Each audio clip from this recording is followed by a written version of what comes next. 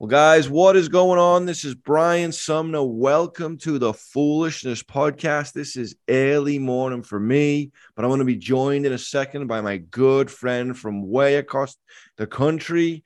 But just thanks for tuning in, hanging out. You know, I get these messages all week from so many people from my past or new listeners, and I feel like this podcast is really catching people that were either in the church and distanced, or those who were just like, what are those Christians about? Or just good friends of mine who are like, I want to see what Brian and whichever guest is up to. And that's the heart of it. The heart is that we be sharing about Jesus, we be encouraging people. And the goal is just as I encounter people, run into people, whatever God is doing in their life, that we can pull some verses out of. We can encourage and challenge you. We can hear what God is doing around the world. And to me, that's what encourages me. We are the church. We are on mission. God is doing amazing things throughout his body worldwide. And if we can use a Zoom or an Instagram post or whatever it may be to share that with people, then praise God. So today I'm going to invite him on, Mr. Mark Cook. He's the leader, overseer, visionary for the Ride Nature Ministry. More importantly, though, he'll tell you he is a husband, a father.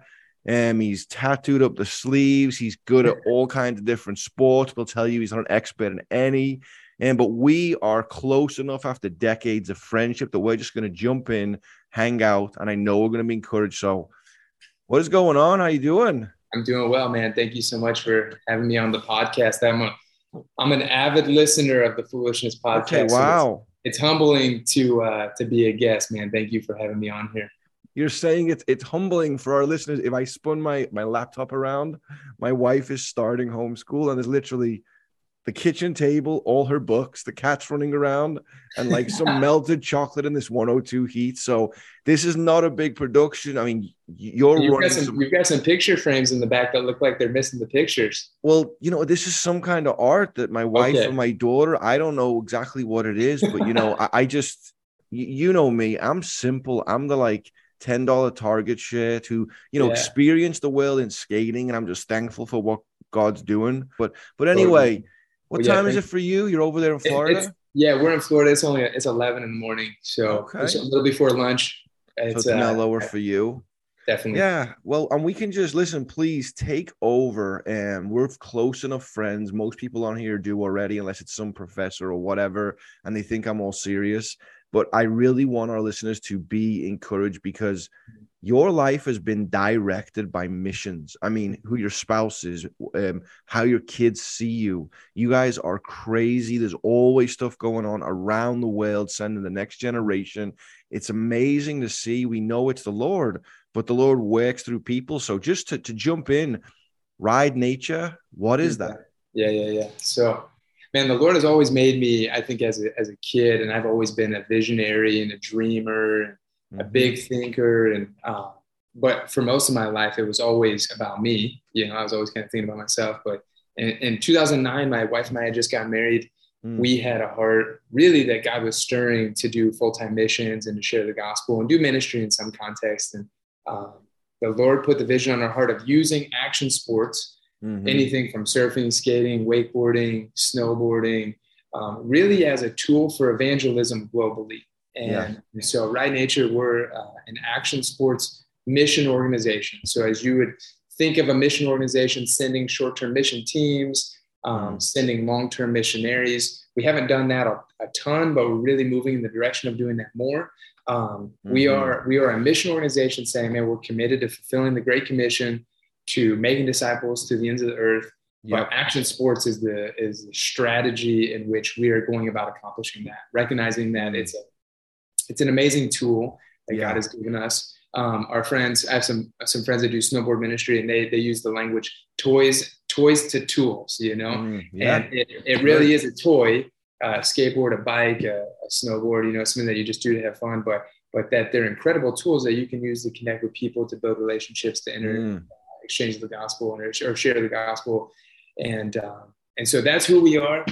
It was founded in 2009. So we are coming up on 13 years. This November will be 13 years since we've started the ministry. And it's crazy, man. It's pretty wild. So Well, I just want to, I like when people are saying stuff because I qualify everything in my head. But even when you're saying, we've only done a few of these, Mark is not saying they've only done a few areas of ministry. yeah, They have been rampant and diligent yeah, for decades. I mean, I could say 13 years, but already prior to that, people are constantly sent places to support, to have yeah, impact, to do amazing things. It isn't just some folks with some backpacks. Hey, we're in another nation. What's happening? It's totally. so intentional. But when you said only a certain few of these things, Yeah, the vision has kind of gotten bigger it because has. now what you're seeing, which let me just encourage everyone with this. Maybe 2 or 3 decades ago, is it someone like Paul Anderson? We had Mike Doyle on the other week, and these were younger men back then. Not that they're older, they're listening now, but younger men who just simply said, "Hey, my buddies all skate, my friends surf, someone snowboards, whatever we do, we're all hanging out. Let's start hanging out doing what we like and make it about Jesus," which it's all about Jesus because it's all made about him. But they kind of pioneered the way. And you and I could sit here for an hour and list amazing ministries for, like I said, the past 2 decades. These guys were doing it. Then the internet came out. Then people started seeing what they were doing. I came to faith and just said, "Oh, this is Christianity. You can have Christian events. I can go speak as, this cheesy pro skater who rode for Tony Hawk. Sure, Lord, I'll do that. Here's you as a young kid. And you've got, and I got to affirm this. I couldn't do what you're doing. I see leadership skills in people, and taking on that much is too much for me. You Sure. know me, Brian, you're crazy. You'll just go, you're wild. And Brian, do this. I'll fly in and do it. But you have crafted this like other people God made just like you to do this. Ride Nature's been doing this for, I Yeah. keep saying decades because, it is Almost. more than just one. Yeah, But yeah, I yeah. mean, it's hundreds of people. It's It is. hundreds of countries. But Well, it's what you're saying is it's going deeper now. You're seeing yeah, something maybe everyone doesn't understand, which is what I caught last week when we hung out. So yeah, yeah, yeah. And I'll just say this, man, that one of the hopes and well, this is definitely the hope and desire of what we're doing is like Jesus says in Matthew 5:16, so that your light shine before others, so that they'll see your good deeds and glorify the Father. Is that the way, the gift that God has made me, I yeah, think, is being this visionary and this person who has been able to kind of see this to fruition. But man, it's only because of the Lord that we've been able to do everything. It's like yeah, nothing has happened in the last 13 years because we have just in our own strength been like, oh, dude, we're just going to make it happen. yeah, And in some ways, man, I'm convicted because, and not convicted, but striving for that even more because in my own strength, I think I am able to get things done. yeah, Like I yeah, can yeah, just yeah, grind and hustle and just, white knuckle my way through life. And I'm just reminded that like, I don't want to be doing ministry for God rather than doing ministry yeah, with God. And really, I yeah, think the hope and prayer is that the testament of us making it this far and the work that God has done has been from our desire, really, yeah, from the very beginning, trying to have this heart posture of like, dude, Ride Nature is not ours, by yeah, any means. And holding it out with open hands, saying, Lord, whatever you want to do, however you want to do it, we're willing to be used. And I really have from the very beginning had the desire of saying, look, if this thing's going to be around for a long time, yeah, I don't want it to be about me. I yeah, want to elevate the people around me and to try to stay in the shadows and equip yeah, and empower others because I want it to be a legacy that long surpasses, my involvement. And if God calls my yeah, family and I to move to Pakistan to be missionaries, it's like, I don't want Ride Nature to die, So yeah, it has been amazing, man. And it has grown. You had said this about the vision growing. Like, I grew up in a Christian home. We would do the Operation Christmas Child boxes every year. We yeah. packed these little shoe boxes with Samaritan's Purse. And I would put like, I literally at one Christmas, I put my Michael Jordan jersey in the box. Like I gave it to some kid. I don't even know. So there's some kid in another country at some point. Hopefully he's still wearing it. But He's got an $8,000 Michael Jordan no, jersey. dude, it was like a cheap one. But I remember just growing up being excited about this idea of generosity, and even as a young kid, my parents had instilled this idea in us of like, man, that we need to share our things and give to other people. But the thing that, as I got older, that got me most excited about was the opportunity that gift played in the lives of these kids, that these kids that receive these gifts don't only receive this Christmas box with these Yeah, gifts, but they received a Bible and discipleship and the opportunity to learn about the Lord. And so when we first started Ride Nature, it was really modeling that same vision of saying, man, let's bring skateboards into other countries. Let's bring surfboards into places. And my wife and I, we went on our honeymoon to the Dominican Republic, and we stayed there for a little over a week, and we surfed a few days. And every day I surfed, I would go out in the morning and I'd paddle out, and there'd be little kids that would watch, and they weren't even watching because I was good. They were just watching because they didn't have a surfboard. Or because you were bad. No. And so it's like, in hindsight, I'm like, dude, I'm kind of a jerk that I didn't like ask them if they wanted to surf, instead I just surfed by myself. But I think subliminally, it was planting these seeds of like, there are kids all around the world who will never get the opportunity to own a skateboard or to surf in the ocean. And if they have those boards, it would be free, it doesn't cost anything. And so when we started Ride Nature, we were like, dude, let's just get boards in the hands of kids. And through that gift, we have their attention. We can say, hey, man, like, we're going to give you this gift. It's free. You're not going to earn it, work for it. You don't deserve it. It's just a free gift. But let us tell you about this gift that's a billion times better than the skateboard. That will, sooner or later, that board's going to break. The surfboard's going to get stolen. and so we were able to kind of model this Operation Christmas Child model with skateboards and surfboards. And we really started like that. And our focus was in these third world countries. And, our slogan, we'd always use the words to the ends of the earth from Acts 1:8 when Jesus is talking to the disciples. But, we were really saying, we were using this, our mission statement was to bring board sports or action sports and the gospel to kids living in poverty. And then we were like, well, what about the kids that don't live in poverty? Like we don't do any ministry with them. And so it started to just kind of shift and change. And even still, like generosity is one of the pillars of what we're doing. But as an organization, it's really just to share the gospel, make disciples. And we would even probably say that sharing the gospel is a part of making disciples. So it's like, just discipleship, And you said so many good triggers then. And the first thing, and again, a lot of our listeners might not be in church. They could be mad at the church. They could be people who are bouncing around, all the rest of it. You said it's all the Lord, and I need people to hear this as a 43-year-old, dad. And I know you can affirm this, guys. It's all Jesus. It's Jesus. How we're able to turn on the podcast, how we're able to give away a skateboard, do whatever. But we are his vessels. Do not take yourself out of the picture. I just finished preaching through 2 Timothy. It'll probably go up right after this episode. I'm going to edit through it probably later today. But Paul was talking about himself being poured out. He talks about us being letters read by all. So for Mark to say, okay, I'm this young man, praise God that simple box, with him, and I'm saying $8,000 jersey, because by now, if it still exists, you put that thing on eBay, you know what I mean? Maybe get it signed by Michael himself. But just that idea of giving something away, interacting, someone receiving. And I remember as a kid in school, way before I was a believer, picturing that little box you give away of, whatever it is, some kid somewhere with, a funky blue shirt on and ripped shorts on some like kind of island getting this, like, wow, someone out there's thinking of me. So that's the idea. And the Ride Nature, again, people, it's just riding nature. It's living on top of God's green earth or wherever people are. And it's a point of contact. So this is all going. We've been around all these ministries, and you went after it with zeal. That's where the name comes from, Ride Nature. But how did it begin to unfold? How do you go from this idea to, is it showing up at events and having a little booth? Is it connecting with churches? How do these things happen? It's fun talking about it, man, because it brings back good memories. But I come home from work and I tell my wife about this, and she's like, wow, she's like, you want to start a nonprofit, start a ministry?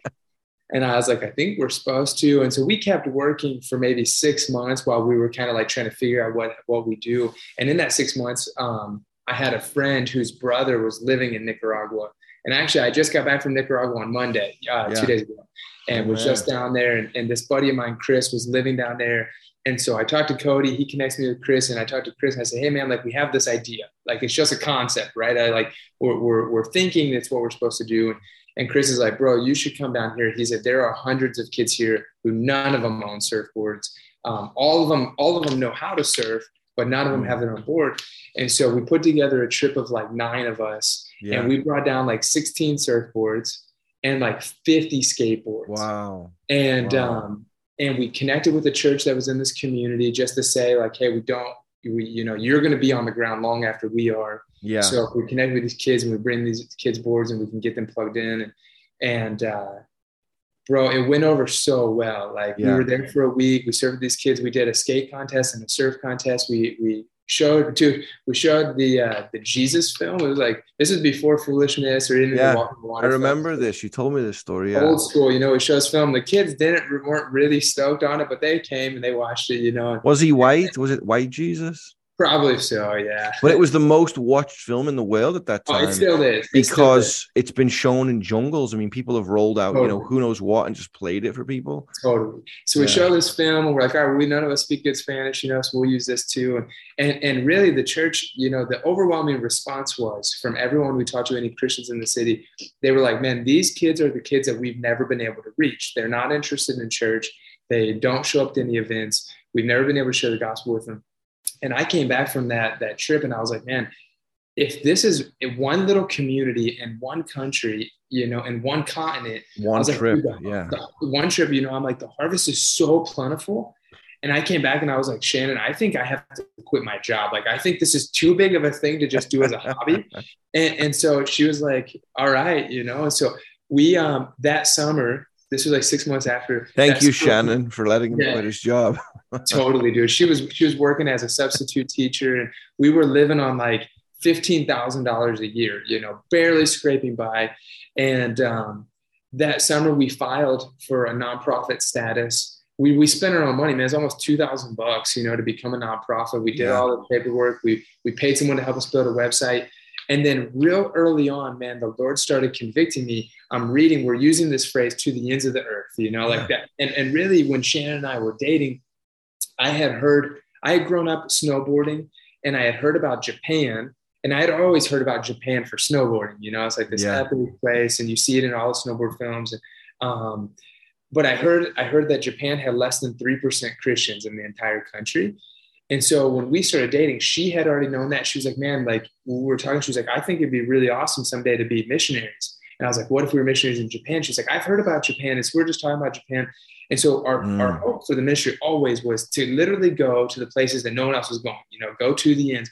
Well, I'm reading one day again in Acts, and Jesus says, you will be my witnesses in Jerusalem, Judea, Samaria, and to the ends of the earth. And I was like, man, we have this desire to go to the ends of the earth, but we're not going to the places that are right here, And so I would go to the skate park to skate with the kids. And I would, of course, like try to have conversations, but I started feeling like this need. I was like, man, I need to go consistently to the skate park. And so this would have been in 2010. So 12 years. And you mean locally, to the local park as well? Right in my own town. We were living in Naples, Florida. And I was like, I'm going to go to the skate park. And I just started asking kids. I said, hey, if we did a Bible study, would you come? And there was like 3 kids that I had kind of already known. And they were like, yeah, we would come to Bible study. And so we started this Bible study. I picked up Little Caesars Pizza 12 years ago, bring it in. And like 3 kids come to this Bible study. And the next week, maybe the same 3 kids. The next week, it was 4 kids. And after like maybe 2 months, we had like 10 kids coming. And it was so raw and simple. Like we would just sit at the end of the skate park, eat pizza. And literally, I would just ask them questions, and we would talk about what the Bible says, from how do you get to heaven to who is Jesus? Why do we pray? And we would do these little 5 or 10 minute Bible studies. And then I started realizing, I was just like, dude, this is only one skate park in my city. We had 4 skate parks in our town. And then 30 minutes away, we had another skate park. And then another. And so I'm starting to feel this burden, right? Of like, dude, there is so many kids that no one's probably doing this with them. And so we started advertising. I started putting on social media. I was like, hey, we need some interns. And I don't even know why we called them interns, but I was like, this long ago, this is how fast you were thinking this, huh? All right. Like we need some interns to go. And here's just for those who are listening saying, is everyone through seminary? Where are you guys? You're young in the faith in a sense. You guys knew the Bible enough. You were raised in it. You could open it. I mean, back in the day in Liverpool, if you would have been at the skate park, all the questions I would have asked, with the exception of, the gap theory and maybe this exact breakdown of the Nephilim, Genesis 6, you could have answered those questions. Sure. Most Christians actually can. So you're just like, okay, the job's quit. We're a nonprofit. This is one skate park. This is one country. I need Totally. interns. And this is asking the Lord. This is literally Totally. praying for We're praying. labor. I'm just like, I just am feeling this weight of like, the harvest is plentiful, right? Like, I'm literally like, dude, there's so many opportunities. And I'm like, it's just me. My wife's working. She's not really even, she kind of could skate, but I didn't know any other Christians in my community that were skateboarders, like there were some people I knew. So we started praying, and I post this up on social media. And then in January, we've got 3 dudes who moved. They had all just graduated college. They all actually went to the same college that I graduated from. Wow. And they had known me. Dude, I had a horrible reputation at school. I was a bad kid through college. I had, like I was an idiot, and so these kids are kind of blown away that now I'm like walking with the Lord and like I'm starting this Christian ministry. I think they were kind of taken back. And so like they the reach Apostle out, Paul. Yeah. totally, and they're like, hey, I'm like, we can't pay you. In fact, you're going to have to like raise money to pay for your own housing and to live here. But I was like, you got to be full time. Like this has to be something that you're all in on. And I was like, I want you guys to pray about coming for a whole year. And all 3 of them committed a whole year, and they came. And it was really in that season that it started to grow, because it was like went from just me to 4 of us. And I just, it was so organic, dude. It was discipleship because we were doing life together. And these were young guys, just maybe 3 years younger than me. Yeah. It's not even that I was like way more of a strong believer, but it was that we were just all committed to serving. So this would have been in 2011 now. Yeah. And then that year we went to Mexico, to Peru, back to Nicaragua, and the Lord just continued to affirm. And so it became this thing where like, all right, this is definitely gonna grow, There's momentum here. It's happening. Yeah. Yeah. We started raising a little bit more money. It was like maybe $20,000 we raised the second year, barely anything, but it was enough to where we bought like a 15-passenger van. And now we've got, like we started renting this house, and the guys were chipping in to help pay for rent. And it just started to continue. It has been this long, steady trajectory of a little bit of growth every single year. We went from us 4, those guys finished out that time. We brought on another staff. We had 2 more interns, and now, looking. Well, say this. I want people to hear. I don't want people to miss this, where they just think you're just some guy hanging out there. Yeah. You had like a little house that they all lived at, and I went out there before, and it wasn't just like, oh, a bunch of dudes sitting around drinking Mountain Dew. I mean, these are people that are getting up in the morning. Nothing wrong with Mountain Dew. I mean, actually, there probably is actually, but they're getting up in the morning, doing their own Bible study. They've just gone through puberty, don't have a wife yet. They're just figuring out who they are. Totally. And jump back into this story, but how many interns would you say from then till now have been through the program? Just so whoever's listening. Yeah. Almost 100. So we had almost 100 young people. In fact, at the end of this podcast, for whoever's watching, I'll walk you out. We're in our offices now. But one of the guys that came, we met him that second year in Costa Rica on a mission trip. His name was Yamil. And he was like, dude, I really want to be a part of Right Nature. And so we were like, bro, let's help you get a visa. You can come to America and do this internship program. And so we gave him, it was like $200. He got approved. He moved to the States, and he spent a whole year with us. And at the end of his time, he took one of his skate decks and he said, hey man, I'm going to leave this board so that you guys will remember me. He's like, I'm going to hang it up in the office, or I'm going to hang it up in the house so that you guys remember me. And from that point on, it created this pattern where every person who's come, and then they, at the end of their time, or whenever God calls them somewhere else, they'll leave a skate deck, and I'll show you. Here, I'll walk around. Yeah, do it. And for those who don't watch on YouTube, Mark is in the office. I mean, there's the coffee machine. There's some toilet paper and tissues. Yeah. So you can see this. This is your meal right here. Wow. If you can kind of see this. So we went back and we got boards for the guys at the beginning, but it's gone this entire row. Mm-hmm. And then we went down to the second row. And then now it's gone over to this wall. So we have this whole top row, and then the bottom row here again. And then now it's bled over to this section here. Wow. And this space over here. And then we've got a stack of decks in this other office over here that we've got to still find space for. Yeah.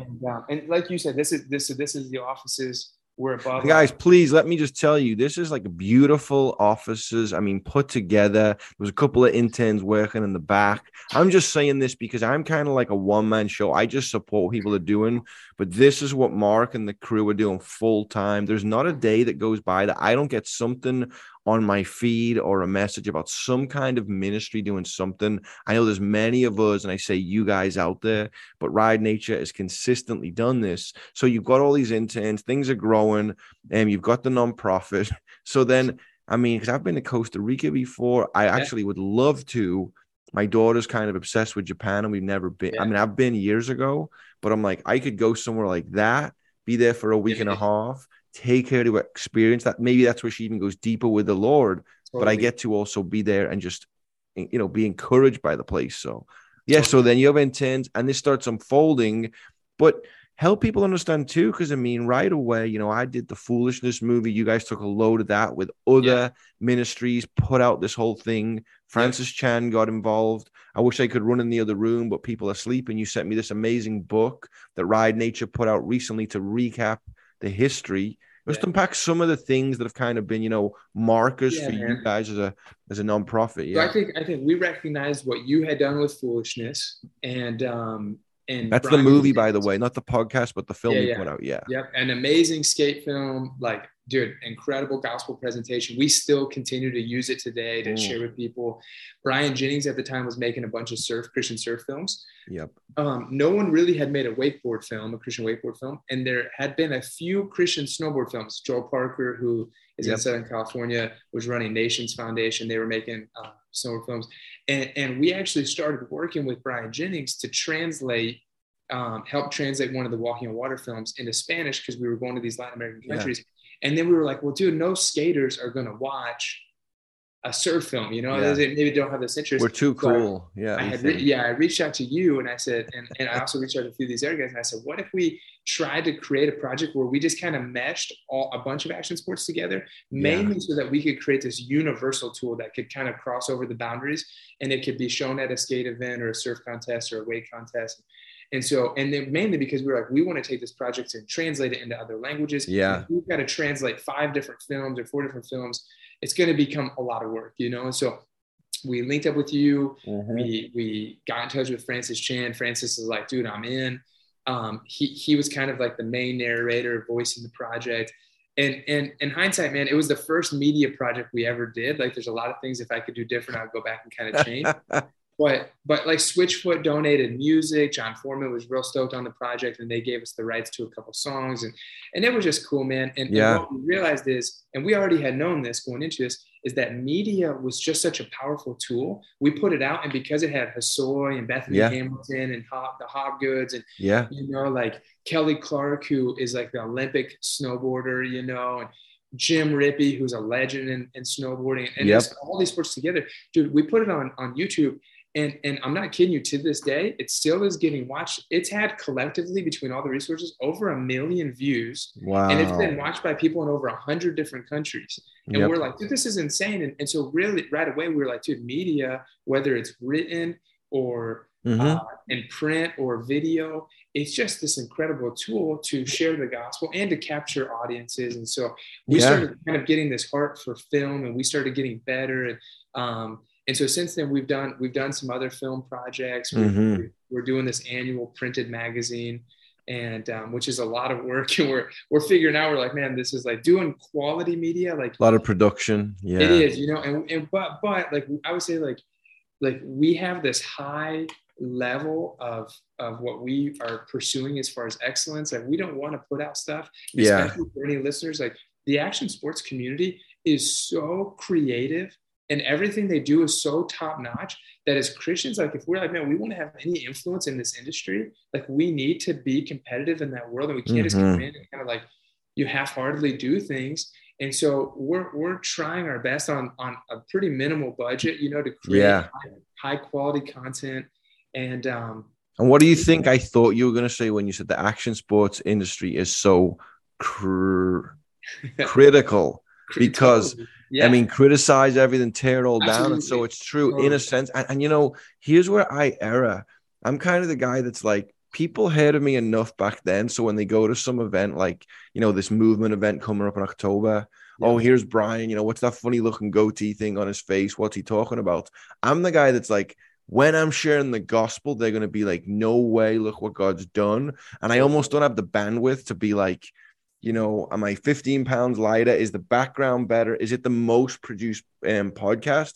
But where you're going to get someone to pick that thing up or to watch this or to do that, it is the logos and the things that catches people. It is that level. But also, Mark, you're wired that way. You know, you're not fussy when you're around you where you're like, you know, Mr. GQ or something. I'm not bashing all that, but there's a humility in it. But you are saying to actually go into that world, they are critiquing everything. That's not what wins people, but that's again a point of contact. So what's Ride Nature? Oh, I mean, you know, you're longtime friends with Jamie Thomas, who's very like that because he puts himself under the microscope. You know, every trick, refilming this, a graphic. I'm just saying that to people to help gauge how some people might operate.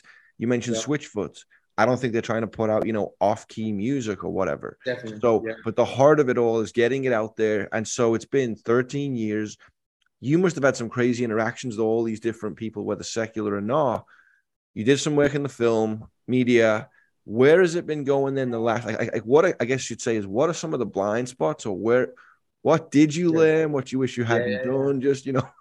Well, man, so in that season, my wife and I have our first daughter. We have 3 daughters. Man, I just came back. I just actually made a post last night on social media with a picture of me with the kids. I'm just like, man, how blessed and happy I am. I love being a dad, and it's the greatest blessing. And before our first daughter, who's 7, her name is Ellis. Before she was born, I was traveling all the time, dude. Like I was on all these trips. We went from like 3 or 4 trips a year. At one point, we were doing like 12 trips a year out of the country. And in your 20s, that works. But when you get to like, exactly. And so Ellis was born when I'm 30 years old. And I'm like, dude, I'm not gonna keep traveling like this. I can't leave my wife and newborn baby. And so I had to step into this season of more of a delegation and equip and empower. Facilitator. Totally. And just start to facilitate. And I still travel a little bit, but not as much. And in that season, we started to see more growth as we started to release people to lead. Amen. And God is sending the right people to work alongside the ministry. And even now, like we have a team today that's in Orlando setting up for this big trade show called the Surf Expo. We've got mission trips that are happening. Right before this conversation, I was on a conversation with 2 of our staff about a trip in November to India that I'm not going to have any part in. They're going from India into Pakistan. It's like there's stuff happening, and it's me starting to pull back and be less involved. And then also what has happened is in the last 13 years, and well, 2 things. After about 11 or 12 years, man, I just started feeling pretty overwhelmed of like we were going so far, doing so many things. And so I went to our board of directors, which are really just a group of men that are just like, you know, keeping me in check and making sure I'm being a good husband and father. But they believe in the vision. They have passion. They want to see it succeed. That's who for those doing this, get some people who aren't just business people who can state what's right. They are like, we care about you. You're worn out. You're tired. Hey, you're talking about this a little too much. Okay. So you went to them. I go to them and I say, hey, man, I think I've heard of this phrase sabbatical, you know, this break. And I say, hey, I think it'd be really fruitful for our family to really just take a little break for a season, just to try to ask the Lord, like, okay, God, what is the next season of growth? Where are we going? Like, we know we're going to keep leading mission trips and keep giving boards away and keep sharing the gospel. And at that point, this would have been in 2020, right before the pandemic hit. We were doing 4 Bible studies in our local community at skate parks every single week. We were doing, we had a local cable park, like a wakeboard park, that we were doing Bible studies every other Saturday, twice a month. We were taking kids on surf trips every single month. We were doing homeless ministry. We were doing all this local stuff. And I was like, we can keep, you know, our hand to the plow with local ministry. We can keep doing short-term trips internationally, working with partners. But I just really felt like God is calling us into something deeper. And so the board is like, totally, you should definitely take a break. So we have staff that kind of step up. I take a break for 3 months, and my wife and I just kind of step away from everything. Dude, I read like 10 books in 3 months, spent a ton of time praying and reading and just asking the Lord, like, all right, God, like, what do you have for us? And I came out of there with this new vision of where we feel like God is calling us to long-term.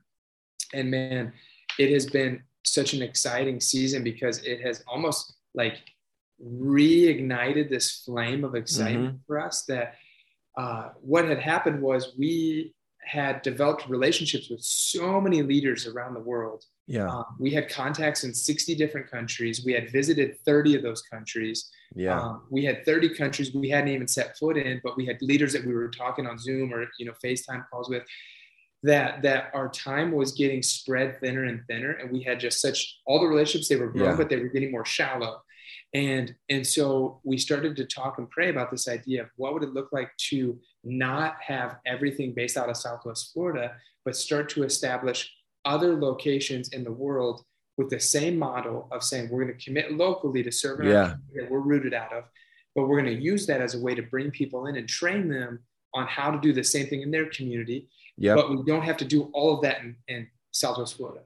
And so in 2020, we launched a headquarters in Nicaragua, which was where I just was, full-time facility, two buildings, housing for staff and interns, a location to serve out of the community in.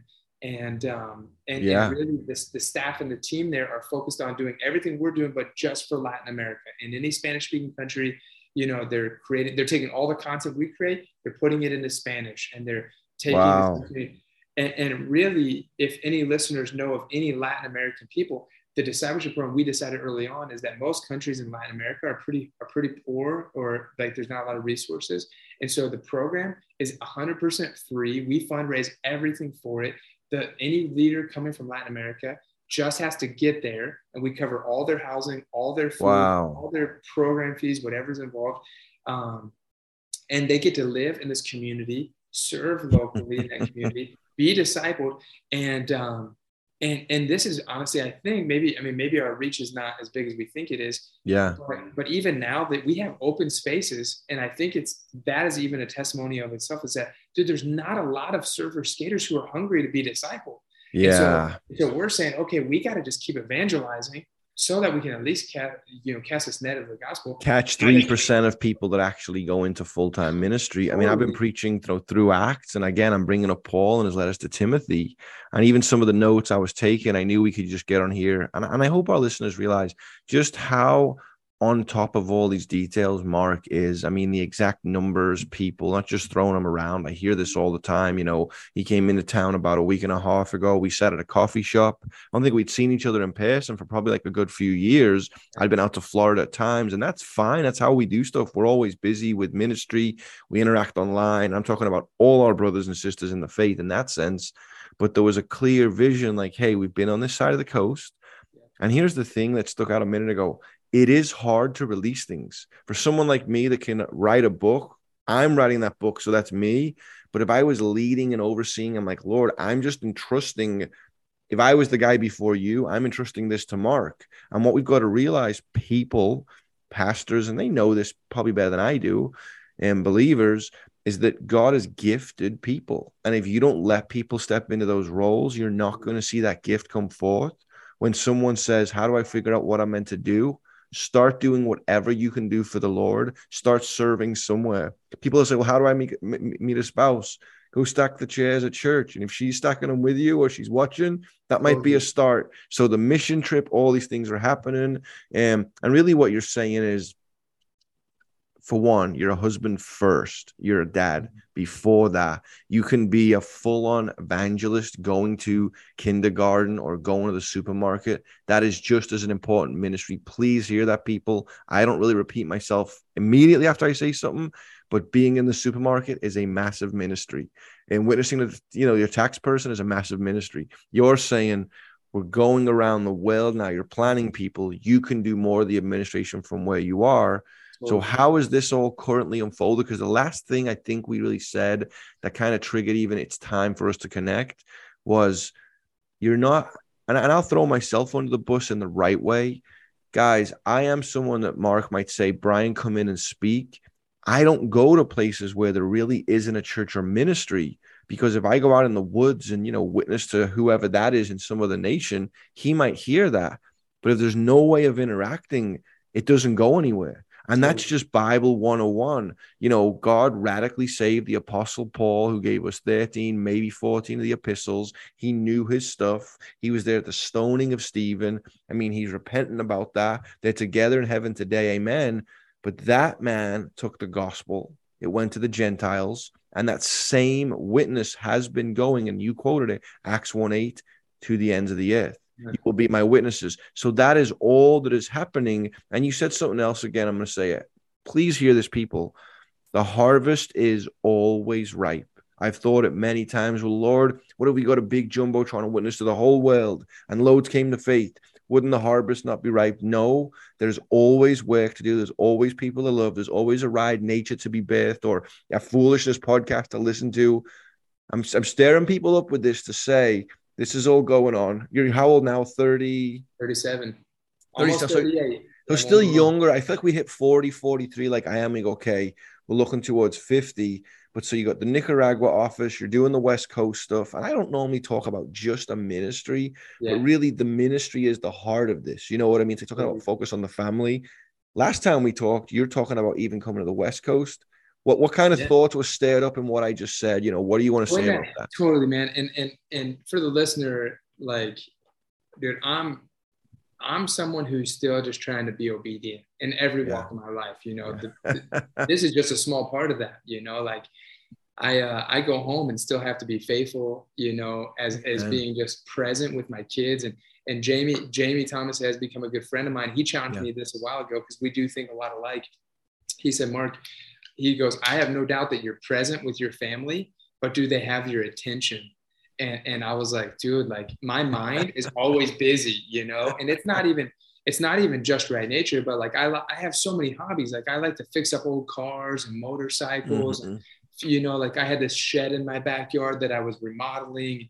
And so I would be with my family, my kids, and I'm thinking about a list of things I need to buy from Home Depot. And I'm like, I got to list this motorcycle on Facebook Marketplace. And he was challenging me. He's like, man, you can be present, but you can't always be there, you know? And so you can still be out. You might be holding their hand or carrying them from car to car. Totally. But are you really engaging them? Yeah. Totally. And so I've been in this season where the Lord has really been showing me that I needed to strip a lot of things away.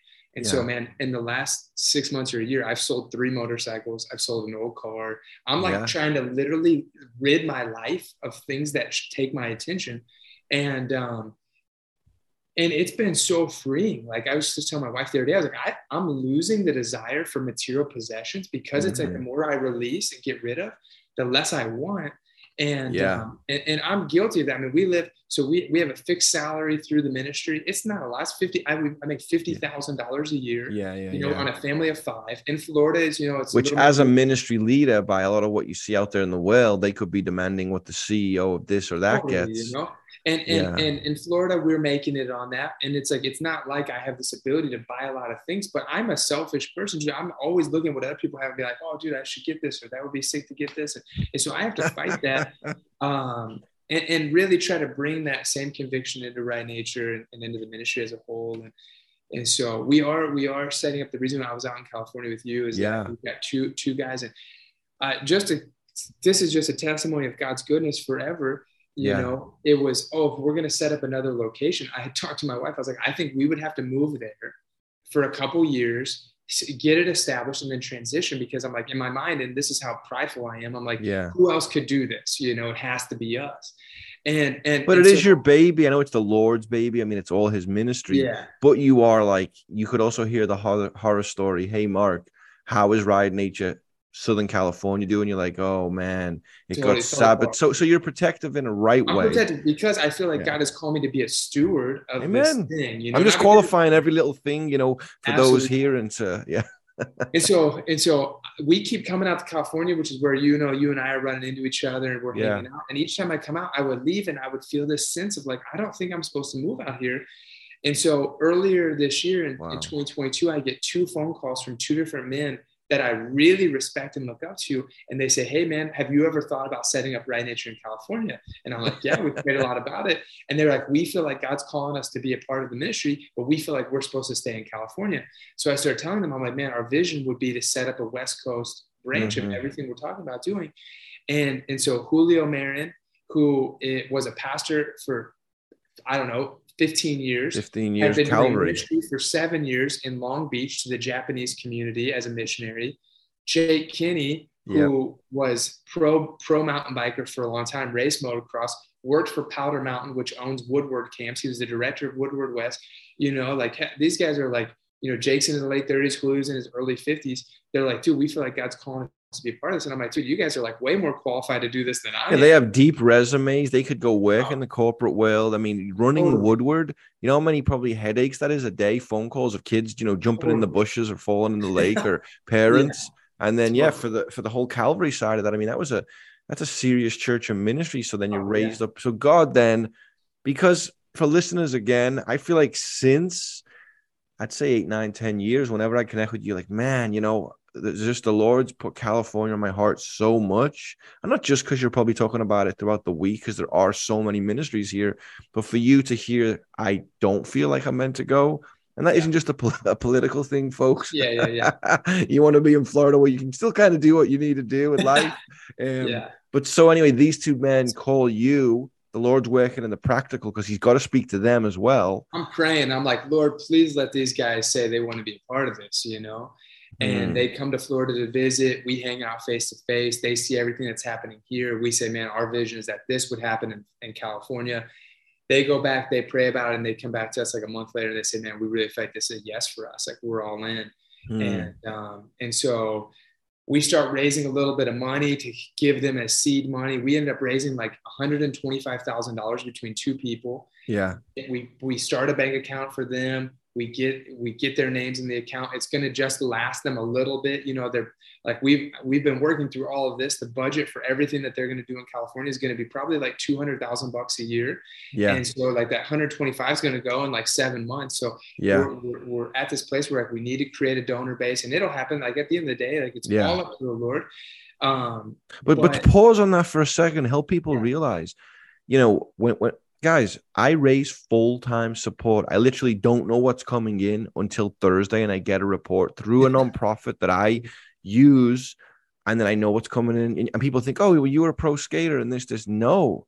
So part of this thing that people don't often get is we are stepping out in faith and believing God will speak to other people, believing as evangelists, because we say parachurch ministry, we're all the church, but this is a parachurch ministry. You guys are helping facilitate the going forth of the gospel. I mean, even Matthew 24 talks about the gospel of the kingdom will be preached in the whole world as a testimony to all nations, then the end will come.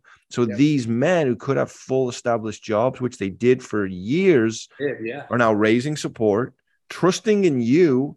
And obviously it's the Lord, but this guy's going to be diligent, whatever. Stepping out of ministry, it isn't like a church salary where as long as the people give, you're set. This is you each month saying, okay, Lord. And I say that as a warning to people, but as an encouragement to say, you really do see what God does. I'm towards the end of the year. I haven't invited anyone to support in a while, in a sense. I've got to, 50% of evangelist focus, sadly, is often in raising support. These men step in. I think a donor gave close to 100,000, just one donor, and then you got 25,000 there. And so where are we in this? They're a couple months in. So they both started full time in August. We have a lease on a small little office space that'll start in October. Between October and January of this year, they'll be trying to sign a lease on 2 houses, one for males and one for females. And then January 2023, we would hopefully fill those houses with young people who would be being discipled and being committed. And again, we advocate, and for anyone listening to this, that in order to reach the entire action sports community as a whole, you're talking about hundreds of millions of people. It's not going to be with full-time missionaries and full-time ministry leaders. It's with people who are willing to be bivocational, which means you're willing to work a full-time job and just do ministry in the evening, one night a week even. There's almost 10,000 public skate parks in the world. Our hope is that because we're seeing so much fruit from being faithful at our skate parks, so we're like, man, we want to see this happen at every skate park in the world. We need 10,000 people committed to going every week to the same night at the same park and just bringing pizza, paying for it themselves, not having to raise money because it's too many hurdles to jump through. And so the young people that we bring in through the discipleship program is really saying, look, like, you're coming hopefully to see what this looks like, but to leave here and start doing this in your community. But while you get a job at a coffee shop or skate shop or whatever you're going to do. And so, yeah, we're praying that God's going to send. He's got to send the people who want to be discipled. Yeah. Which is hard. Like, again, in the action sports world, there's not this lineup of skaters who are like, Yeah. please tell me about Jesus, disciple me. It's like, Yeah. most kids in the skate world, if anything, the Christians even that we meet, are like still like struggling with like, I want to be in the world. I don't want to fully surrender. And that was my life. Like I would, most of my life I walked with the Lord, but I was this internal battle from 18 pretty much to 24, 6 years of like, I want to still drink and party and smoke pot or sleep with my girlfriend, because it's like, dude, it's just this, like you desire the things of the flesh and you're not willing to say, all right, God, I'm going to literally surrender everything. Yeah. And that's who we're hoping to try to find, is kids who are like, all right, dude, I'm serious. And I know they're out there. Dakota, your son, is like one of those young guys who are like, I really want to serve the Lord. But those young dudes are few and far between. They're hard to find. And let me challenge people. Like I said, I just got done with 2 Timothy, Timothy's last words. What is it? 2 Timothy, he's in chapter 4, and he's been imprisoned. He's gone to court already. And as he's just speaking, he's just telling Timothy, his beloved son in the faith, come visit me soon. And the next thing he says is Demas has bailed. Demas has abandoned me for his love of the world. Yeah. He's gone to Thessalonica. And we hear that and we're like, well, we should just enjoy everything. God gave it to us. But there is a love of the world. There's the parable of the sower, where when that word comes and we hear, we can love the world. That seed, it isn't on good ground. And likewise, what Paul is saying is this guy Demas was zealous. He heard the podcast. He said, ride nature. He said, the gospel. He said, I want to go live out this call, but the love of the world. And here's the reality where we as Christians, if I'm a skater and the skate industry works a certain way, I've got to do it a certain way, or I've got to just do it God's way. And what am I saying by doing it only the skate way? That I've got to go under the radar. And I get it, being kind of like SEAL team, and you creep in there and you're not the guy who's doing this and doing that. But if anything, when I look at the gospel that I see in the book of Acts, Paul just walks into towns and he's like, a synagogue, okay, proclaims the gospel. He goes into places, proclaims the gospel, and he leaves people there. So am I saying every skater, if you're trying to be I mean, I was with Carlos Ribeiro last night, rides a primitive, one of the most ripping, powerful skaters, gentleman. I see him around town all the time. He's a believer, got his wife and his kids. I mean, for Jamie Thomas, where Jamie is, how do you live into this? But what people need to hear for this generation is, guys, you don't need to depend on a skate culture, on a music career, on something you are manufacturing. Do that. Have a skate career. But when you leave out what the Lord wants to do with you, you're saying this is the only way it works. And that's not what the Lord does. When I was sitting with you guys in the coffee shop, I was encouraging you. I hope you realize we're not the cool Christians. I've always made fun of the cool Christians because the 300-pound dude with the Reese's Pieces cheesy Jesus shirts that you would never maybe see a worship leader wearing. He's probably telling people about Jesus. Yeah. I was downtown last night with a guy who's got to be almost 55, 60, and they spin a wheel and hand out chocolate. And I am watching people. They say, answer one question about God, and we give you some chocolate. And so many probably pastors now go, what are they even doing? He's down there on a Tuesday night, and people come to faith over and over and over. He does it all week. And I always challenge people. I went up to him, big hug. The other guy, love you guys. I would like to be down with them more if I wasn't doing the other stuff I'm doing. But I'm just saying that to say the whole cool thing and the vibe, guys, I get it. We got our style and whatever. But literally the Lord, and that's a big deception. The Lord has things for you to do. If you are the most famous pro skater watching this, I mean, am I saying you've got to go to Street League and rock, Jesus is Lord and Savior of my life? Hey, if he's telling you to do that, but I'm telling you, do not hide the gospel under a basket. You start off with saying, let your light shine. That is it. Do not be ashamed of him. So anyway, a little bit of pastoral stepping on toes there for us. But guys, we got the truth. We're the chosen generation, royal priesthood. We are the holy ones set apart. We are the vessels of his righteousness. So anyway, how many people, I'll just ask you this, how many people were sharing the gospel with you as a skateboarder? Listen, honestly, and I want to be careful because I'm not trying to say it to be zealous. I knew Lance Mountain was a believer and he pointed to God, and Ray Barbie, stopped me when I was going through literal like divorce and feeling suicidal and said, Brian, you should really, get into the word of God, which I didn't even understand these terms. Yeah. Dan Sturt, who's a very famous photographer that Jamie Thomas would know. He's the guy that shot all those photos of, Jamie, the black and white, Jeff Rowley, and a lot of Arto stuff. He at one time when I was dating someone, not dating someone, but hanging out with some girl says, you really want to get in the Bible and see what the Bible says. And then I think I knew Richard Mulder might have been a believer and heard Josh Harmony was. But when I came to faith, I went and witnessed to a lot of skaters. And some of them literally said, I'm so convicted right now because I've always kind of been and I'm not talking about those guys, but a lot of people said, I'm so convicted right now. But, I can't just say, well, that's because I'm zealous. I'm an evangelist. Guys, if you are in the skate world, you're called to reach skaters. I sat with Jake Phelps, sat with Cardiel, sat with, on a flight back from Florida with Dennis Buzenitz. His parents were missionaries. On the flight, just me and him had the conversations. Silas, Clint Peterson, everyone. So I'm not saying that's a prop up what we're doing, but I'm saying, guys, we can't act like the gospel isn't the good news. Everyone else is comfortable in the bad news. That is not good. Jesus came to seek and save that which is lost. It's all still lost.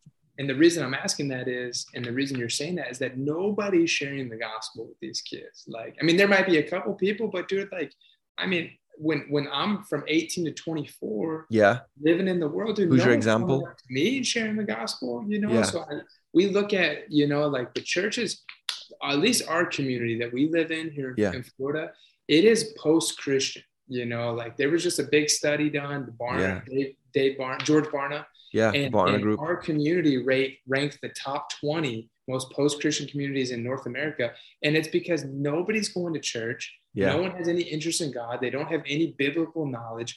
And so it's going to continue to move in that direction. The skaters, the surfers are even more bent in that direction. We live in a world of total relativism of whatever you think is cool, that's cool. You believe in that. The movement of Buddhism, within skateboarding or and I'm just anything but Jesus. Jesus is mocked as the white guy who's got a gun, who's the American, who's more about the nation. And I say it every podcast. You got to be careful with this picture. But anyway, I want to say this and go on. When you go to art school, when you have a coach, you respect those men, even if it's, the woman in the art school, because they're driven, they're encouraging you. How many people did you meet growing up that was the Christian guy or girl who was encouraging, that you said, I see something in them? You probably didn't. It might have been counted on one hand, maybe. I didn't because of where I'm from.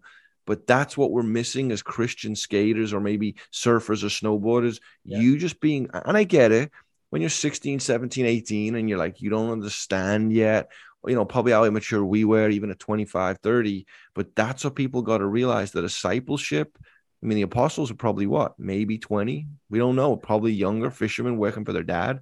So you're saying you didn't see that.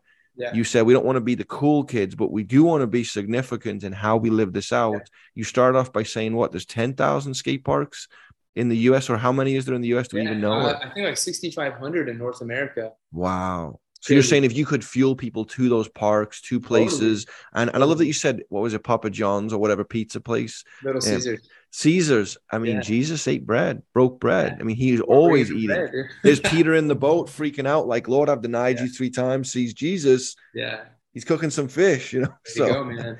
So we're creating strategies and not even strategies. The strategy is pretty simple. We're just trying to create tools that will equip and empower people. We'll release them to do that. The California base will be one other location that's doing that. We're praying. We've got 10 locations in the whole world that we're praying about setting up a permanent Ride Nature headquarters. So one of those would be where Carlos, in Brazil, you look at Brazil, dude, more action sports people in Brazil probably than anywhere in the world. They do everything.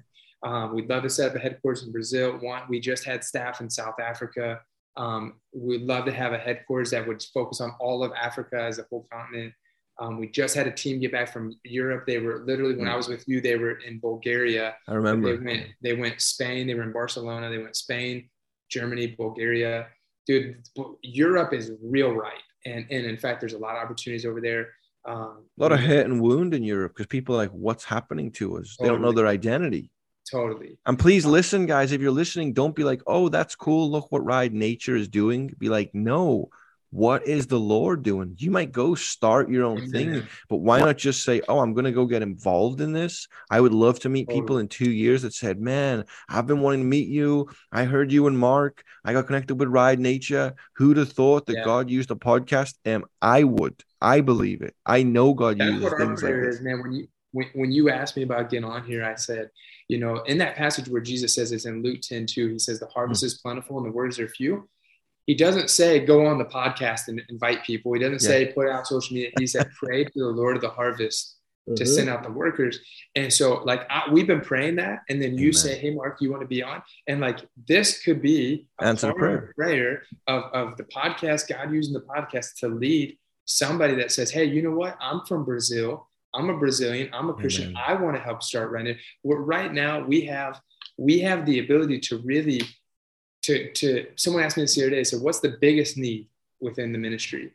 And I said, people, it's for sure people. Like money is God has proven it. I've seen it time and time again in the last 13 years. He's provided the money whenever we've needed it. Yep. It's the people that we're not going to go start something without the people to run it. I'm not going to move my family to Germany or to South Africa. We want to find leaders that are from those areas that we can really, again, going back to this idea of empower them and say, look, we're going to serve you. We're going to work alongside you. We're going to replicate this model that we've seen God, use and it be faithful. And we're going to, but we need you, we need those people. And so looking at those places all around the world and someone I was on a call this morning with a guy who said, hey, what about Puerto Vallarta, Mexico? You guys should set up a Ride Nature base there. And I said, man, we already have a Ride Nature base in Latin America. It's just in Nicaragua. We got to get the guys in Mexico to jump on a plane, come to Nicaragua. We'll do the same thing we would there.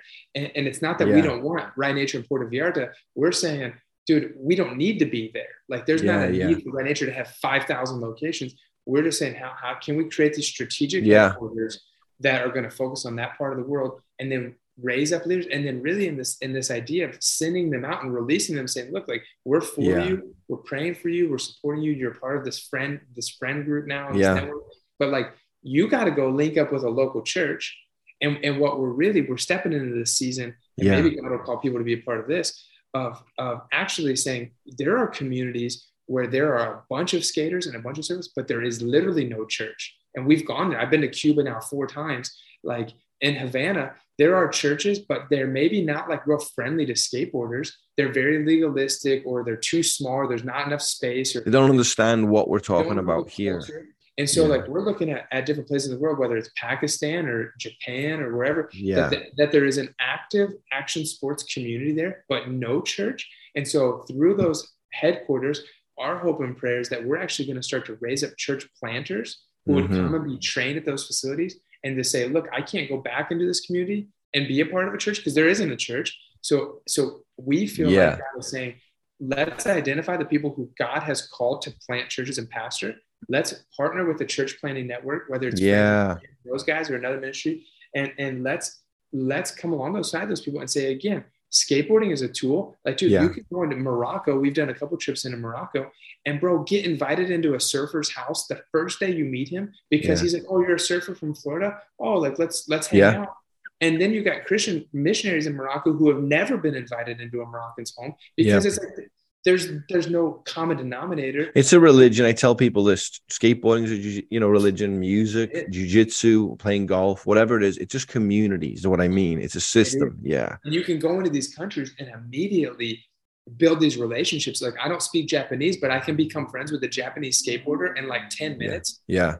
And then all of a sudden, I'm like, man, if I live here and I actually spoke Japanese, imagine how I could start to share the gospel and build relationships. And you pray that the word doesn't return void, like Isaiah says. Yeah. These kids at some point will start God's going to open their eyes and their heart. And then all of a sudden a church is birthed by just being evangelistic in nature of saying, I'm going to go to this community, love on people and see what God does. And so it's this new, and really that came out of really that time away on our sabbatical of being Yeah. like, we've got to start going in. We can't always be a ministry that goes into places where there's churches. We got to start going to places where there's not churches. Yeah. Because the local churches should be evangelizing the people. Like a guy downtown was saying, there's a going to Africa, but there's a new generation of teens who are downtown that's parents didn't share the gospel. So they still need to hear. So it's continually a going, but a passive going as well. Yeah. Totally. And so we're just praying. We're praying, man. I'm praying right now, even that God is going to bring the right people to listen to the podcast. We're going to say, look, Amen. Forget Right Nature. It's not about the ministry. It's about the idea, and it's about the obedience. It's a landing pad. Yeah. And what's so amazing is as the ministry is growing, there's just these resources that get to be shared. Like we have an accounting team who does all of our bookkeeping and all of our finances and all the payroll. And it's like, we don't even think about that anymore. And I'm just saying this, like somebody has asked me, a lot of people have asked me this, if you could have done it all over again, what would you have done different? Yeah. And I told them, I said, I wouldn't have started something on my own because it's just so much work, you know, and you have to jump through these hoops and figure things out. And I said, I would have just found somebody who shared the same vision as I did, and I would have just found them and partnered. Yeah. And so we're trying to say, like, look, dude, I don't want this to be about me or me as someone's boss. It's about co-laboring together and working together and sharing resources and saying, look, like, forget the name. We're just taking this concept and trying to use it to reach people. Yeah. And really saying, if we don't do it, then who else will? And I believe that God would raise up someone else to do it.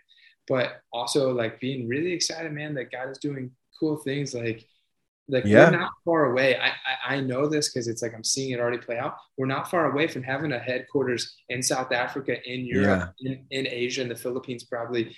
And because those pieces are already starting to come together. Well, I can hear the vision, and I'm just saying you could have a guy in the Philippines whose dad is the biggest pastor and the kid's the renegade, and suddenly comes to faith at 28. It's like, Dad, I want to do this. And someone in the family could be, I mean, I'm being ridiculous, but could be a prince who's like, oh, I'll go fund 3 of these things. I mean, totally. God does all of that. And again, even you being this age, look, I travel, I'll fly in and out of places. I mean, the most I'm going to be away probably from my wife, because she doesn't fly a lot, is to England just to go visit my family. Yeah. But I'm not going to be gone all these places. And I think even that's a God thing. And you look at the age of the apostles, again, I'm saying that, but as you hit 30, as you hit 40s, it is a good thing to release that, because now you've got disciples in the home that you've got to raise up. 3 teenage girls. I mean, that's a massive, you said when you posted about them, I thought you were just going to say, pray for me. You know what I mean? Because, 3 girls, it's a different conviction as well. Yeah. But this should just stir up people to think, God is doing so many things. We say that so much, but I feel like action sports really is the most, obviously, because time goes on, the most matured it's been. And I was going to ask you that, what were some of the blind spots? But it is true. The accounting and the finances. I went and sat with so many people. My home church is telling me to, step out in full-time ministry. And so many people like, get a nonprofit. And so many said to me, Brian, you are not a 15-man team. You raise a salary, pay for flights so you can do podcasts. I can study, I can write. I'm doing all these projects. I sit with a lot of people and don't ask for anything, a lot of counseling, just engaging people. If I had gone and started a nonprofit and someone says, I want to support $5, I've got to go do the taxes on it, the accounting on it. It's and so people, much work. It's so much work. And I'm saying, and like Brian Jennings said, who I'm going to have on later on, we're going to connect. He said, do not have your list of what the nonprofit should look like, and it's 60 pages long because you had a lawyer help you do it. What are the principles? Ride Nature this. Here's 5 points. Here's what we do. A general paragraph underneath that summarizes what this means. The board of elders understand. We gather together. Like if I was an elder, Mark, you just pretty much, this was an elder meeting. You could say on this podcast that we just talked about, or your board of members, what do you want to do next? Okay. Yeah. Let's affirm this funding here. And I love that you talked about, you didn't talk about the money part of it, but I want to talk about, you talked about the going part. And we always want to see God move, God do this, God do that. And normally it's a YouTube video where something radical is happening. And we're like, is that the Spirit of God? Stepping out in a ministry and going somewhere and raising potentially $50,000 a year. You're probably stoked you quit your job now, but back then, did you think you were going to see God move? Here we are, decades later, you've seen God move, and we're still seeing God move. And I have literally sat with the dean of universities, people who've stepped down from ministry. I'm so freaked out.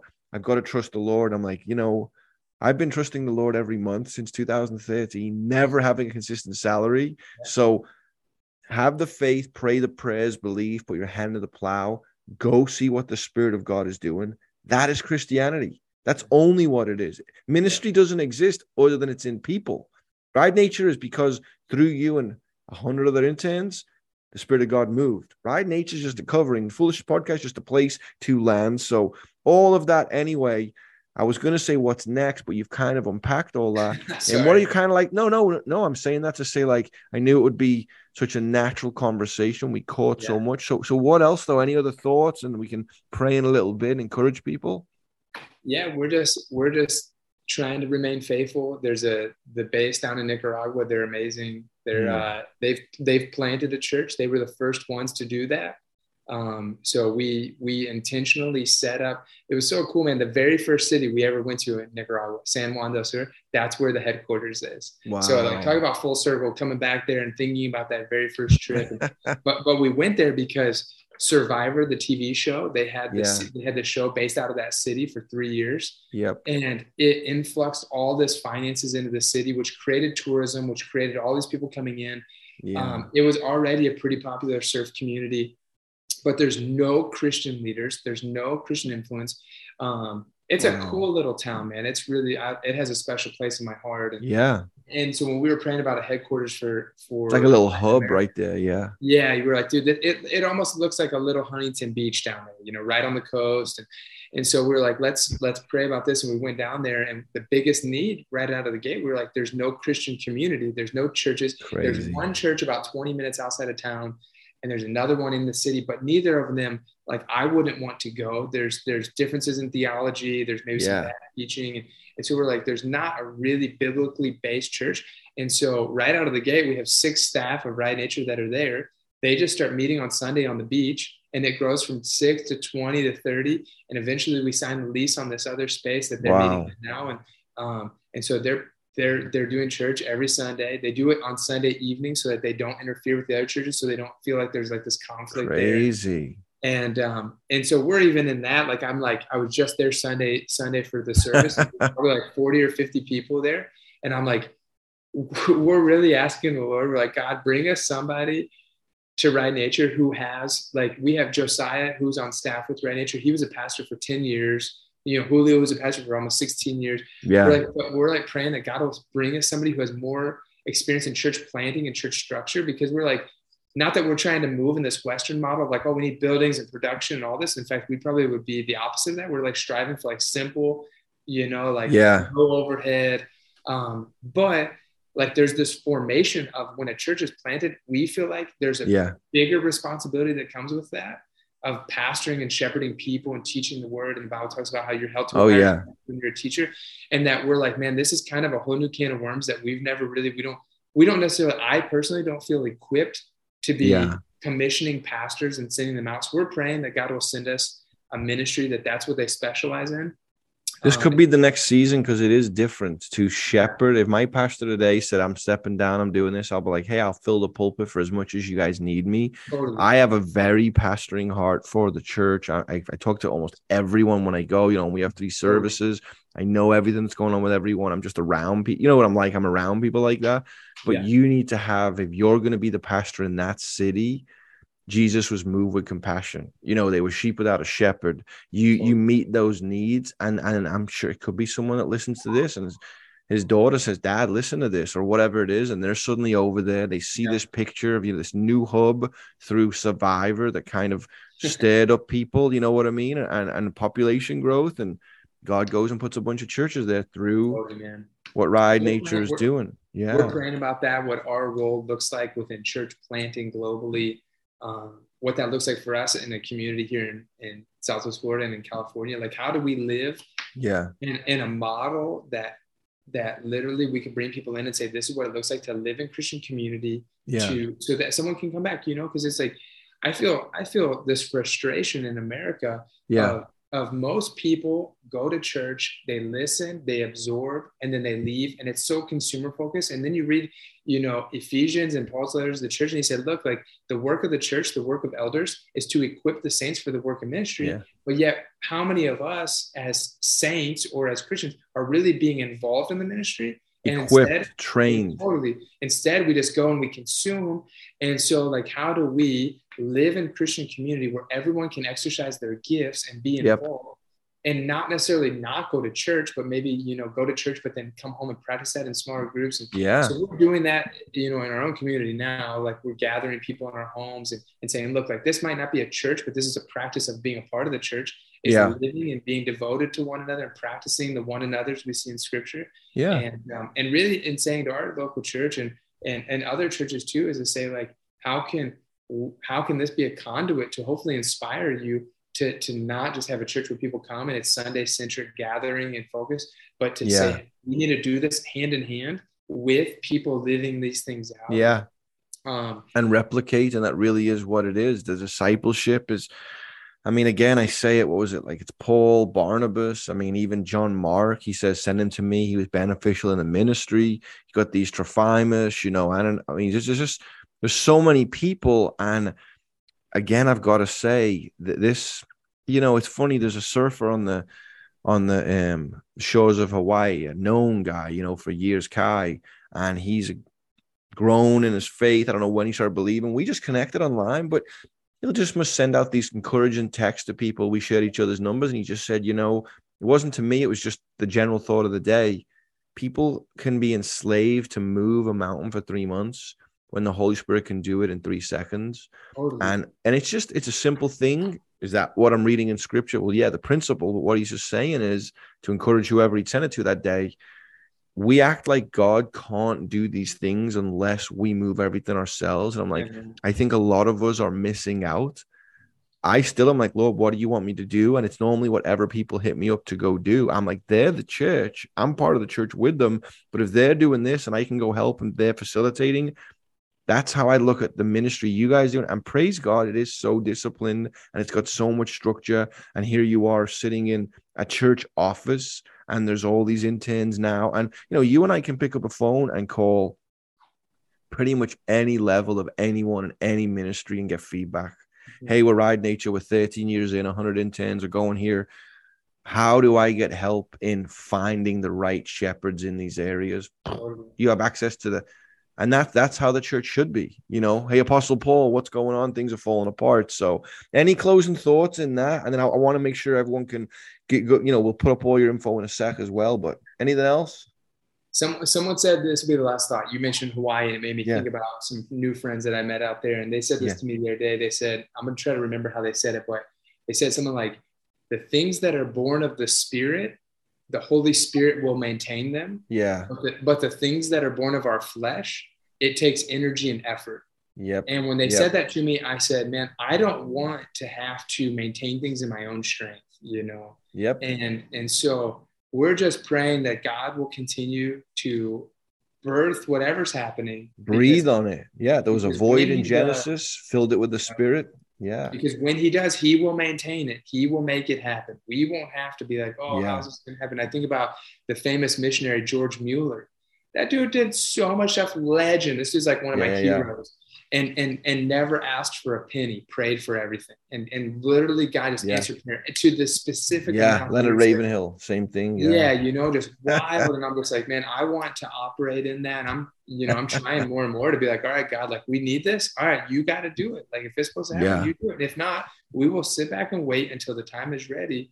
Because I just don't want to be birthing things out of my flesh, because it's. And that was what my old pastor said. He would say, if you give birth to it, you have to feed it. And obviously Paul, raised support and told the church, even scolded for how off the Corinthians were with all their misunderstanding tongues and lewdness. He's like, but they give, you know what I mean? They understand the call. So, but you're just saying that to say, there are so many young, it almost feels weird calling them missionaries, because it's like, here we are on Zoom, or you got friends in Hawaii or wherever.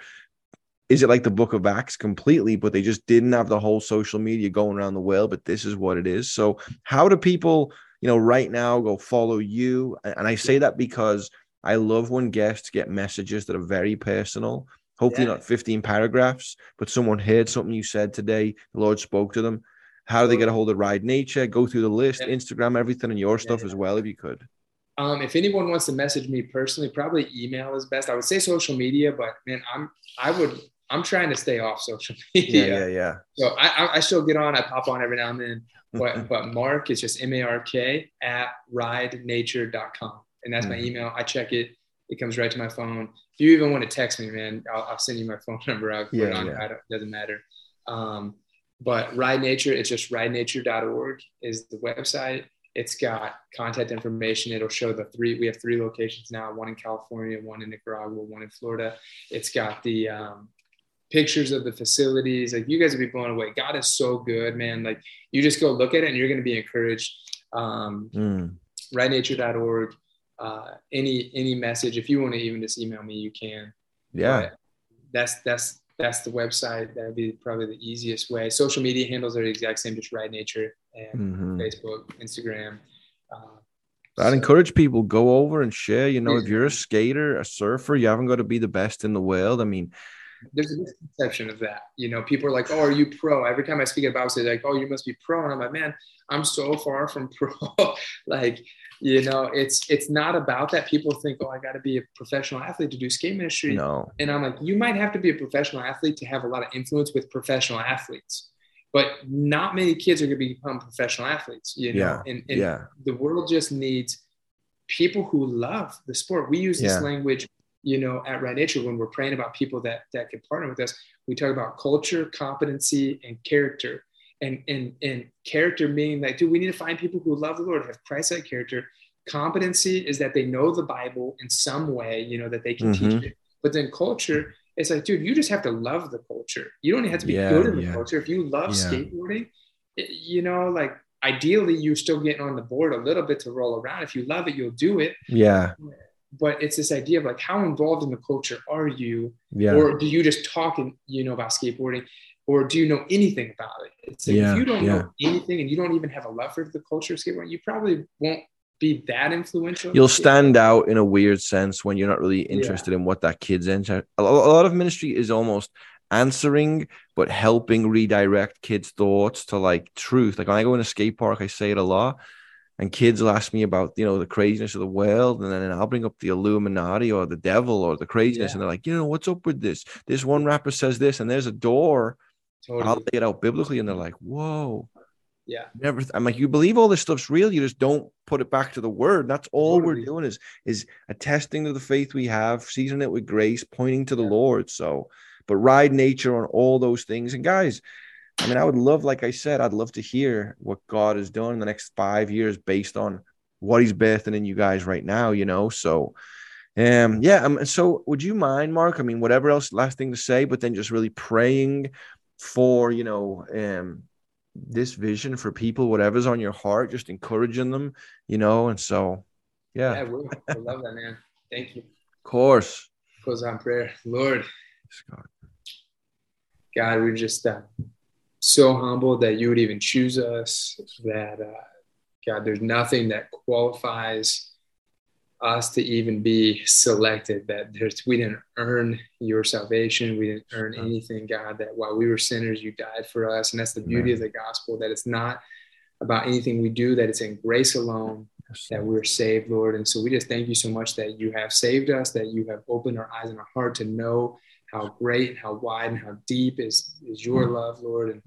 And God, that you set a fire inside of our hearts, Lord, that we pray that we'll be in the same of others, that we want people, just like Paul writes in Ephesians, Lord, that we want other people to know that, God. Yes, and that we God. know that you're able to do infinitely more than we ask or imagine. So, God, we just pray that you will continue to draw people to yourself, that you will continue to give us the opportunity to preach the gospel, Lord. How can people call on the one they've never heard?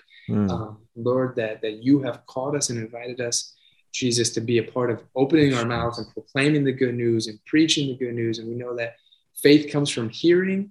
And so, Lord, I pray that you will give us opportunities to speak the truth of who you are, the truth of the gospel, that it's in you, it's in Christ alone, through grace alone, by faith alone. Lord, God, I pray that you will continue to raise up people that we do feel that the harvest is so plentiful, Lord, that the growing community and people a part of surfing and skating is so big, God, that we are asking you to send more people to be a part of it. Lord, we pray for every skate park in the world, that there will be Christian influences that are there, that there will be someone that's there, that kids, when they're struggling with suicide or addiction or abuse in their home, that they can go to somebody to ask for help, Lord. And God, we pray that you will continue to create a revival within the skate community, Lord. I'm so encouraged just hearing about those that you have given a power of influence in and a voice within the community of action sports, Lord, and their boldness to want to continue to speak about their faith more and more, Lord. We thank you for the guys in Huntington that are spinning the silly wheel and giving out candy, Lord, that I pray that we will die to ourselves and not worry about what we look like or what people think, Lord, that we will just share when you give us the ability to, with every person that has an ear that's willing to listen, Lord, that you will help us to just be real and authentic because we've experienced it in our own lives. And we know that it is so real that we can't help but speak about it, Lord. Pray that we will just continue to, from an overflow of our heart, Lord, we will share with others, that we will never operate out of this feeling of like a need to do things for you, but that we will seek you first, that we will love you with every bit of our being, with our heart, soul, mind, and strength, Lord. And it'll be from that power, from the power of your Holy Spirit within us, Lord, from you filling us, that we will overflow to the world around us, Lord. Help us not to give birth to things in our flesh, Lord, but help us to just be obedient in the Spirit, Lord. Help us to hear your voice so clearly. Pray for every person that's listening to this podcast or will listen to this podcast, Lord, that if you're calling and convicting, if you're stirring their heart, Lord, help them to continue to press into it and not to ignore it, to not go back to all the distractions of the world. I believe that the enemy is trying to keep our eyes off of you. He wants us to keep our eyes on social media or on material possessions or on making things happen in our own effort, Lord. I pray that we can just keep focused on you, Lord, that we will hear your voice, that we will quiet the things around us, whatever is loud and distracting, Lord. I pray that you will just help us hear your voice. And when we do, Lord, that you will give us the strength to be obedient, surround us with people who will encourage us to do so. And we'll walk out in faith, Lord. I pray that as you open up doors, we'll walk through them. And God, I pray that if we're opening doors that aren't the doors we're supposed to go through, God, that you'll close those. And we ask all those same things for Right Nature, Lord. Again, we just continue to ask that you would lead and guide and direct everything we do, Lord. This is not our ministry. It's all for you and in you and through you.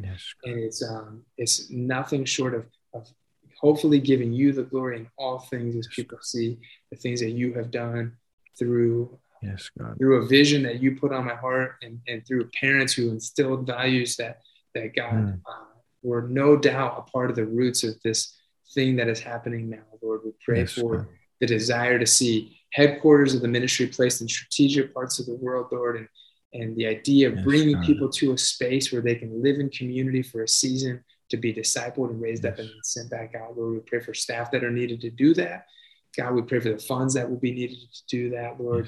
We pray for the desire to see the church established everywhere, Lord, that's the ultimate goal of what we're doing, is that people will come to know you, to have a relationship with you, Lord, and then live in community, which we know is the church, and that you would raise up the people who are called and gifted to shepherd and teach and lead and guide and direct them. And we can live as the church in communities, planting churches and multiplying churches. And Lord, so we pray that in the areas that we're going, that you're calling us to, that there aren't even people who are gathering. There's maybe one or two Christians in a community, but they have no community, Lord. And so, God, we pray for them. We pray for all the remaining trips of this year. We pray for the work that's happening, even downstairs, being able to sit in an office above a coffee shop and a surf and skate shop, Lord. I pray for every person that walks in the doors, that they will not just see this cool little space, but they will recognize something different in it. And they'll say, what is this? Why do you guys do what you do? And we will get to be a light in our own community through that. Yes, Lord. Lord, we know that the harvest is plentiful, Lord. We know that you are a big God. You own a cattle on 1,000 hills, Lord, that there's nothing too big for you to do. No objective, no dream bigger than what you can accomplish, Lord. And so we just pray that with humility, Yes, Lord, that Lord. you will keep our hearts humble. You will keep us focused and fixed on you, Lord. We will continue to be led by you. And that, Lord, if any of this vision is supposed to come to fruition, God, that you will make it happen. And we will praise you and glorify you through it. And yeah, Jesus, we just thank you for everything. And yes, in God. your mighty name, we pray. We thank you for Brian and the Foolishness Podcast, Lord, that it is so foolish, the things that we're doing, especially using skateboards and surfing and bikes, you know, it's just in the world's eyes, it's weird, but God, that you're using it for your glory. So we thank you for Brian and his family, for everything he's doing, Lord. It's in your name we pray. Amen. Amen. And guys, I hope that you've been baited in and heard that here's to goofy, we'll say, guys who didn't know what their purpose identity was, who thought they were cooler than thou, you know, in the world. And you've listened to this conversation, you've heard what God is doing, and not because of us, but in us. And he does it in all his children.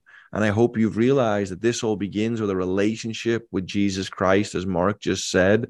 And we enter that by nothing we have done. We could probably do a podcast about Calvinism, some of the things you just said. Amen. But I'm saying that to say, we're born into this world in sin, in need of rescuing. We're already guilty because we've already sinned. And now God has sent his son, Jesus, 2,000 years ago. We freely can have this gift. His blood was shed. He died and rose again, proving he defeated the grave.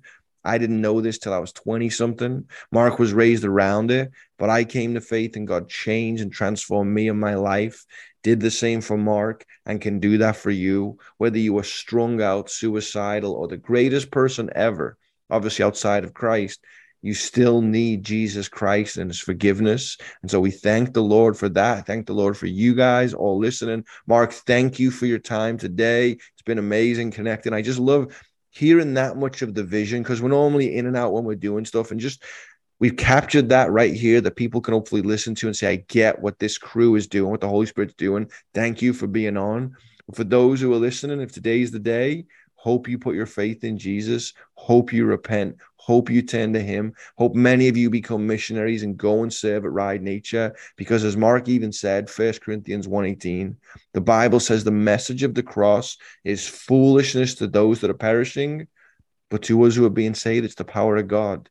This is all ridiculous, stupid, wasteful. Why do this, guys? Unless we've been saved and redeemed, and the goal now, the heart, is to see people come to faith. So God bless you guys. Thank you all so much, Mark. Love you, brother. Guys, go over, check out Ride Nature, and thank his wife when you meet her for saying, honey, you can take some time off work. And Lord, you were good and faithful. BrianSumner.net for more. Thank you for those who partner. In Jesus' name, we're out. Man, love you, man. You too.